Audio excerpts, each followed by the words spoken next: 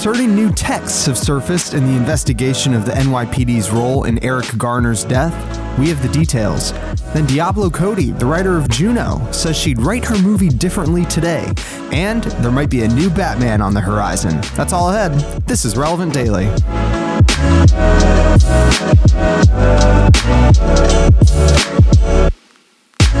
It's relevant. It's Relevant Daily. Relevant Daily. Relevant Daily. It's Relevant Daily. Hey everyone, I'm Tyler Daswick. Welcome to Relevant Daily, where we bring you what's happening at the intersection of faith and culture. All those stories are coming up, but first, I want to tell you today's episode is brought to you by Squarespace. Whether you need a landing page, a beautiful gallery, a professional blog, or an online store, it's all possible with Squarespace. They have award-winning templates, customizable settings, and powerful e-commerce solutions. And right now, Squarespace is offering Relevant Daily listeners a special deal.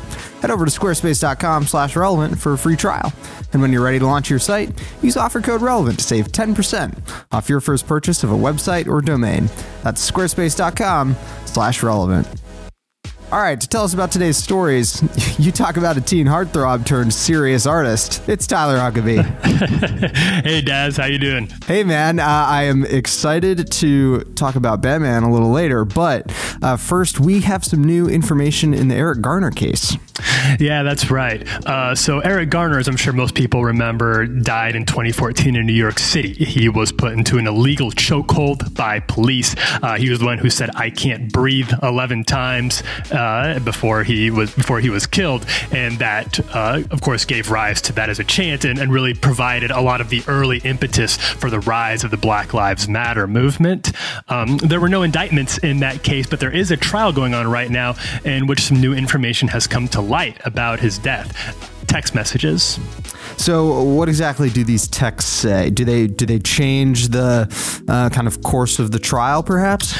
Well, it seems like they confirm a lot of the worst suspicions of people who said that his death was an injustice and was the result of a certain lack of care and concern on the part of the New York cops.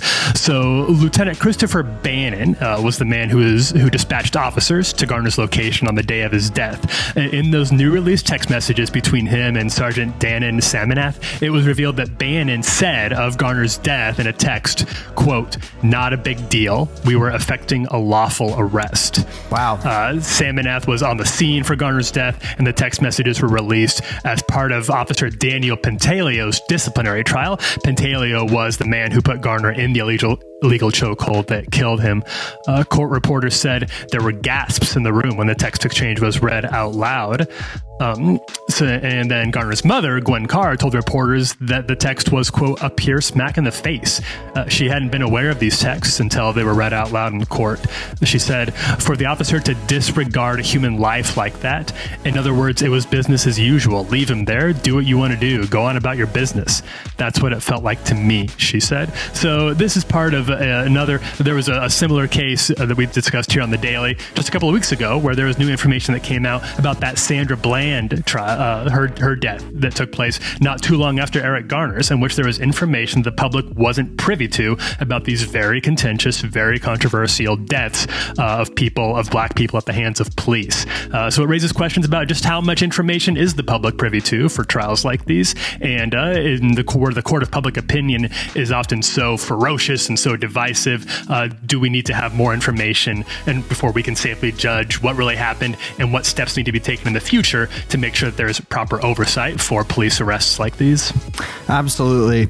Turning to film reappraisal news, Diablo Cody, writer of Juno, says in the wake of the current discourse about abortion, she might have some regrets about the movie. Yeah, it's interesting how somebody who created a very popular piece of art, a very well-received piece of art, in this case a movie, that time and the cultural conversation have sort of led to her expressing some regret about how she handled it.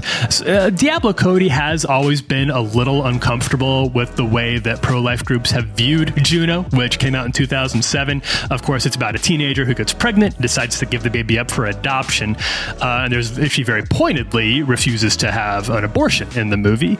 But Diablo Cody she wants to make it clear and has always wanted to make it clear that she is pro-choice. She is not opposed to abortion. She even called a letter that was sent to her by her old Catholic Catholic high school, thanking her for Juno. Horrifying.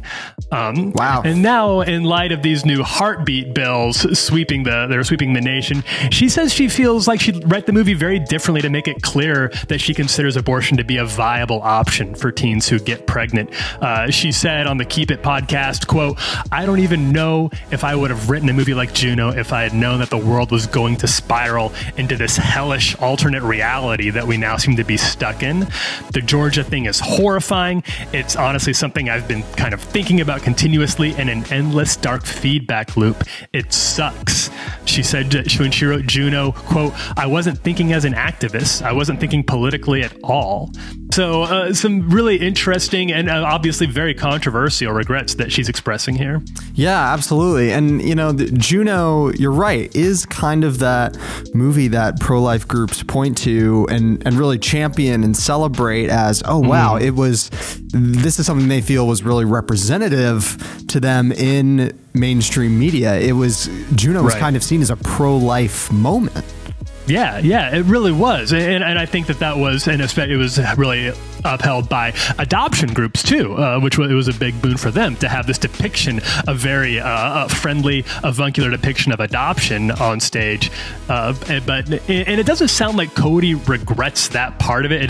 She hasn't said that she would change the movie so that Juno decided to end her pregnancy. It sounds like she just wishes that she had depicted abortion as a bit more of a viable option.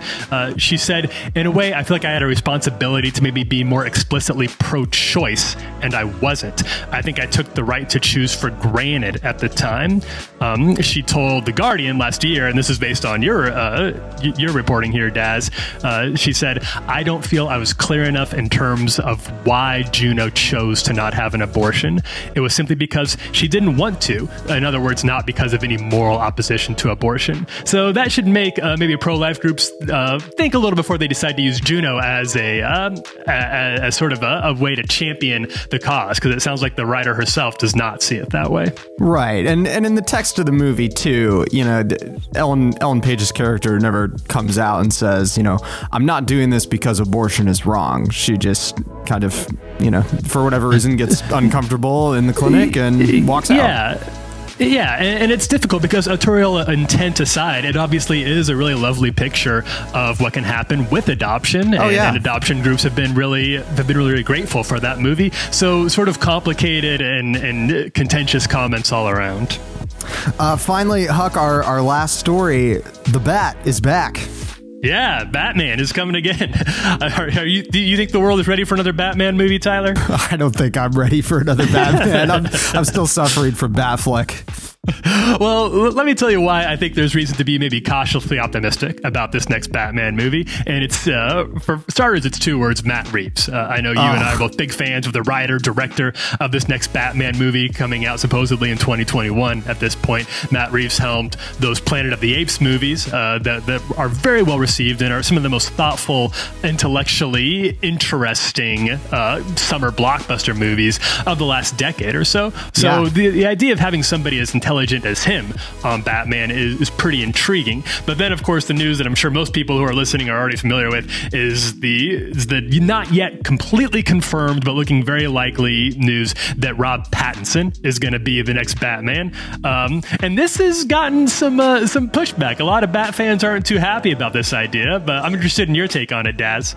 Well, I think that Pattinson obviously is most famous and really had his breakout role in the Twilight movie franchise as the kind of teen vampire heartthrob Edward Cullen, and that's kind of how most people still see him, which is a shame because since that franchise he's taken on some really thoughtful sort of artful dramatic roles, linking up with really good directors, and has built a really respectable career for himself as a legitimately interesting actor. So personally, like when you say Rob Pattinson, I'm kind of on board for that. I think I am too. I think he has sort of I think the idea of trying to make Batman a really cool, tough guy is obviously interesting, obviously very popular. But then you think back to those old Michael Keaton movies and how having someone just a little left of center, maybe who can depict sort of emotionally or mentally just slightly unhinged, it can be a really interesting look for a guy who, let's be clear, dresses up like a bat to go out and fight crime. I don't think that's necessarily a bad or unfair characterization. We'll obviously keep an eye on this, and once it gets confirmed, if it gets confirmed, we'll report it here. But in the meantime, there's another rumor that's come out about this movie, which is that it's going to feature a couple different villains, chief among them, the Penguin and Catwoman. So that's what you have to look forward to for a 2021 Batman movie. On that Batman Forever lane. I'm into it. Oh, yeah. I miss those days a lot and would look forward to going back to them. Always fun talking superheroes with you, Tyler. Thanks for coming. Thanks, Daz. That is The Daily. To read more about those stories and everything else we're covering today, make sure to check out the homepage at relevantmagazine.com. Also, for the latest, you can follow us on social media. We're on Twitter at Relevant and on Facebook and Instagram at Relevant Magazine. Also, don't forget to subscribe to our print magazine and all our other podcasts. We're here every weekday, bringing you the latest at the intersection of faith and culture. Thanks for listening, everyone. This is Relevant Daily.